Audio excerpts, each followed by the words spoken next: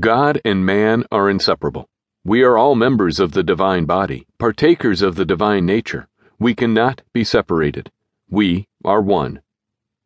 Now let us turn to Scripture for confirmation of what I have just said. I now quote from the 64th chapter of the book of Isaiah. O Lord, thou art our Father. We are the clay. Thou art our potter. We are the work of thy hand. Now, listen to it carefully. The word translated the Lord is I am. That is our Father, and you can't put I am away from yourself.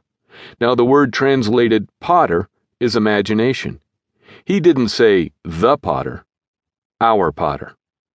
So, O Lord, thou art our Father, we are the clay, thou art our potter, we are the work of thy hand. So here, my own wonderful human imagination is now identified with the Lord.